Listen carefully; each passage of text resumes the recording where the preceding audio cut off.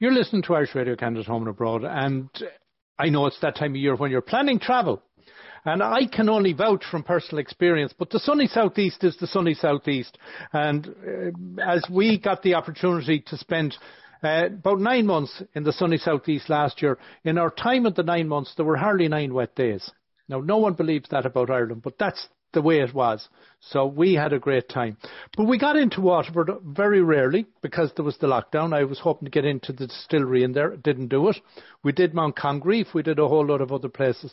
But there are some new features at the Waterford Museum where we have been previously.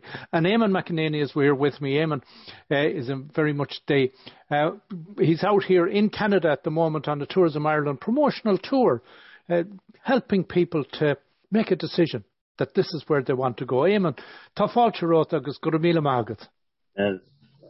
Thank you very much, Austin. Delighted to be speaking with you.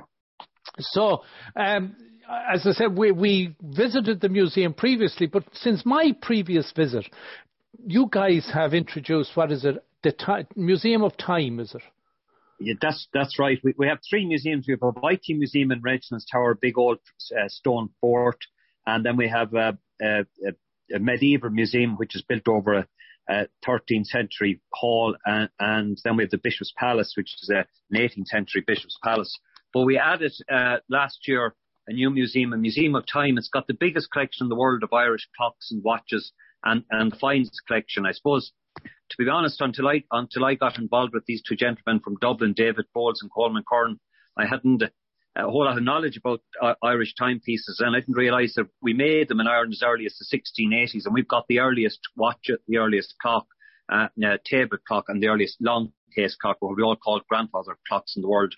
We've also got a section of American clocks, as well. So there's an international section, but the main focus is really on Irish clocks and watches. We've got them from all over the country. We've got an interactive. There's of 70 different watches from 70 different parts of Ireland. So they're from all over Ireland, watches as well. Question is, if they're from 70 different parts of Ireland, are they all at the same time? well, I don't, a lot of there were watchmakers. See, a lot of watchmakers in the 18th century, and also it's something I think that wasn't really well known in Ireland until we opened the museum. That they had, even any sort of a big town at all would have had its own watchmaker.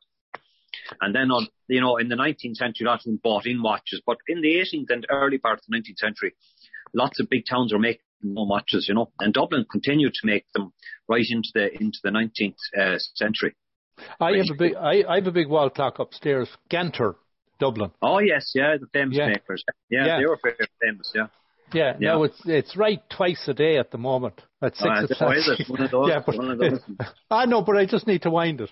That's really all, but it is one to wind up. But a beautiful piece. And you mentioned the 2 people from Dublin. Did I get wind that they had an Athlone connection? No, neither of these 2 men have. The two men from Dublin, basically, they were both gentlemen all their lives collected timepieces, either clocks, watches, or bracket clocks, long case clocks. And as neither of them have family, they decided that it'd be best to put them in a museum rather than to leave them to anybody. So I was very fortunate that they chose Waterford. I think they saw the quality of the 3 museums we already had, and that they made a decision to put them in Waterford, and they were very generous also with their funding of the museums, which was great. But it's one of the most popular museums now in the city, which has kind of shocked a lot of people, to be honest with you. It was a great interest in time. I suppose that the word time is the most common used noun in the English language, believe it or not. It's something that's quite interesting. We use time so much, I suppose. Time and again. Yes. Yeah. Indeed. So, getting round to time, when is the museum open? So it's open 7 days a week. We opened it last June, and we opened the Silver Museum last June as well. We had about a couple of weeks in between both, and they're open all year round, 7 days a week. And we do this one ticket that you can see the 5 museums in the city, and you can do a walking tour of the historic quarter. You were in Waterford, so you know the historic quarter. It's got 7 national monuments and got 5 museums now, and you can do a walking tour all for €15, which is probably about $20. Which is good value, I think. Yeah, very good value. And Éamonn, you mentioned the Silver Museum, but I know the Copper Coast is there between yourselves and Dungarvan. Tell me about the Silver Museum. Well, silver was first introduced into Ireland, believe it or not, by the Vikings, and the Vikings got the silver from the Far East, from Baghdad, in fact, is where a lot of the coins come from. We did a small excavation a few years ago outside of Waterford in an earlier settlement from about 850 of Vikings when we were building a motorway. And we had to move the motorway because of the site, but we didn't excavate all of the site then because the cost would have been enormous. But we found, for example, Arabic coins, and there's no God but Allah on it.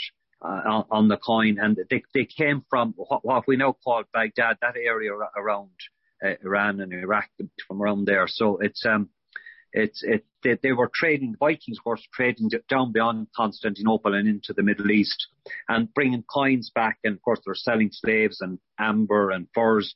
And they ended up. The Vikings, of course, brought that silver to Ireland as well, and that's where you get silvers coming in. Then, obviously, then in later centuries, it's coming from South America. But we have one of the biggest collections in the world of Irish silver, and some really important pieces, from very important individuals in Irish history. So it's a lovely connection with these people. It also provides a time stamp when you mention time with the other side of it, but it also provides a chronology insofar as when you look at a coin and if there's any kind of a date stamp and you say sure. It's telling you where trade was and going back to the Vikings.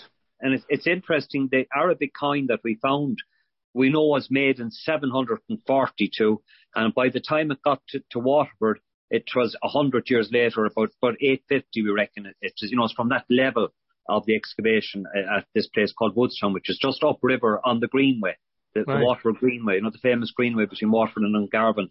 Yeah, I cycled that. You cycled that. Well, you would have passed the Viking site. It just looks like a field, or two big fields, but when we build roads in Ireland, you have to survey every piece of land, regardless of whether they look like two ordinary farmers' fields. But when we did testing on them, it showed that there were elements of Viking material. There are lots of lead weights, which means they were weighing out silver and probably paying. They would have been like war bands. The man would be a leader of a group of men on a ship, and he'd then have to pay them out then for whatever they plundered. And of course, that's what the weights were used for, for trade and for dividing up the silver or whatever they plundered from the monasteries. So I know Waterford has the rivers coming into it, but how far upriver do you know would trade have gone? Right up to Carrick and beyond. Sure, Carrick is just Carrick, meaning the rock on the shore, Carrick on shore. And that's as far as the ships could go, because quite literally there's rocks on the shore up at that stage, the river shore, that is.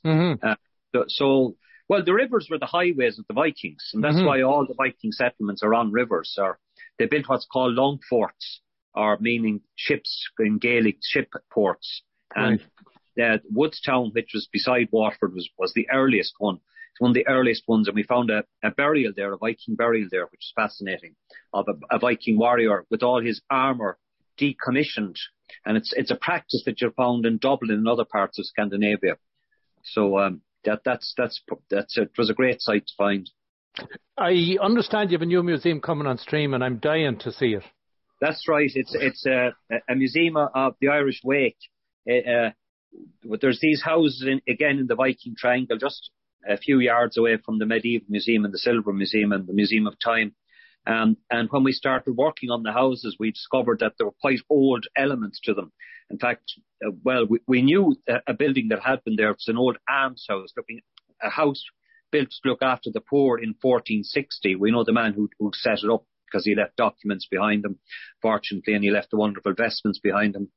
And so we're restoring that house, and we're putting in there an exhibition on the Irish wake and traditions and customs. So, going way back to Newgrange, 4,500, 5,000 years ago, back to the Stone Age people and the customs and traditions they would have had and the superstitions. And that, of course, went right up, of course, to the American wake, as we know, and the famous Irish wake of the 19th and lived into the 20th century. And as you know, in Ireland, even a small funeral would be 150 people. And I suppose that's why, for a lot of people, COVID was so devastating, that people couldn't go to funerals. Happened. Well, it's quite upsetting for families at the time. So we think it's nice maybe to do something about this now, to celebrate life as well as death, Now, you mentioned COVID there, Éamonn. So everything is back open, regular hours. The welcome mat is out. They're all back open. There's no testing in Dublin Airport or anything like that. You just walk straight through and it's all fine. Very few people are wearing masks in Ireland. I mean, Ireland was one of the most compliant countries when it comes to taking vaccines. I think over 93% of the population have been vaccinated. And my wife was only telling me, I was on the phone to her earlier on there today, that she had her 4th vaccine today now. So people are really embracing the vaccine in Ireland, and I think it's working. You know, we're back to normal. There's nobody wearing masks in Ireland now. Well, our museums have been open since May of last year, and we haven't closed in. Yeah. So you're on a trip promoting the museums. You've been in Toronto, you're in Calgary. Where you're going to Vancouver? Yeah, we're going to Vancouver tomorrow, and then the next day we're going to Victoria, then back to Waterford, because we've organised a big international watch festival in Waterford because of our museum. We've invited nearly 20 independent watchmakers. Now, these are really high-end watchmakers, some of the most talented men in the world. There's 2 of them actually from Ireland, but the rest of them are from the continent, all over Europe and further afield. So that's on next weekend, so I have to be home for that. And much and all, as people have gone to digital phones and digital watches and everything else, the art and craft of the mechanical watch is something still that some real craftspeople, they get into it. Oh, highly prized. When we started this, the national radio station interviewed me, and then a week later, they were so intrigued that they interviewed a man called McGonigal, John McGonigal, and he's one of the great watchmakers of Ireland. I mean, you could spend maybe €500,000 or €250,000 on a watch, which would be a bit more dollars. I mean, they could take months and months. John and Stephen McGonigal, they're from Athlone, and one of them works in Geneva, in Neuchâtel in Switzerland. He's a member of the academy, which I have to be invited to. But I mean, these men are just geniuses. The watches aren't just brilliant timepieces, but they're also beautifully designed, and the designs of them are inspired by Ireland and places like Newgrange, which we spoke about. Éamonn, if anyone wants to find out more, do you have the websites there at the tip of your tongue? www.waterfordtreasures.com. And I know you're on Facebook and Twitter and all the other sources, and Instagram. You get some nice photographs there. And again, from personal experience, having been in the museum, I can't recommend it too strongly. And the area is fantastic, and Waterford itself, beautiful city. Lots to see, and it is the sunny southeast. Tis indeed, Austin, yeah. Éamonn McEneaney, it's been a real pleasure chatting with you, and every success on the mission you're on with Tourism Ireland. Great, Austin. Thanks. Thank you. And thank you to all your listeners. Thank you.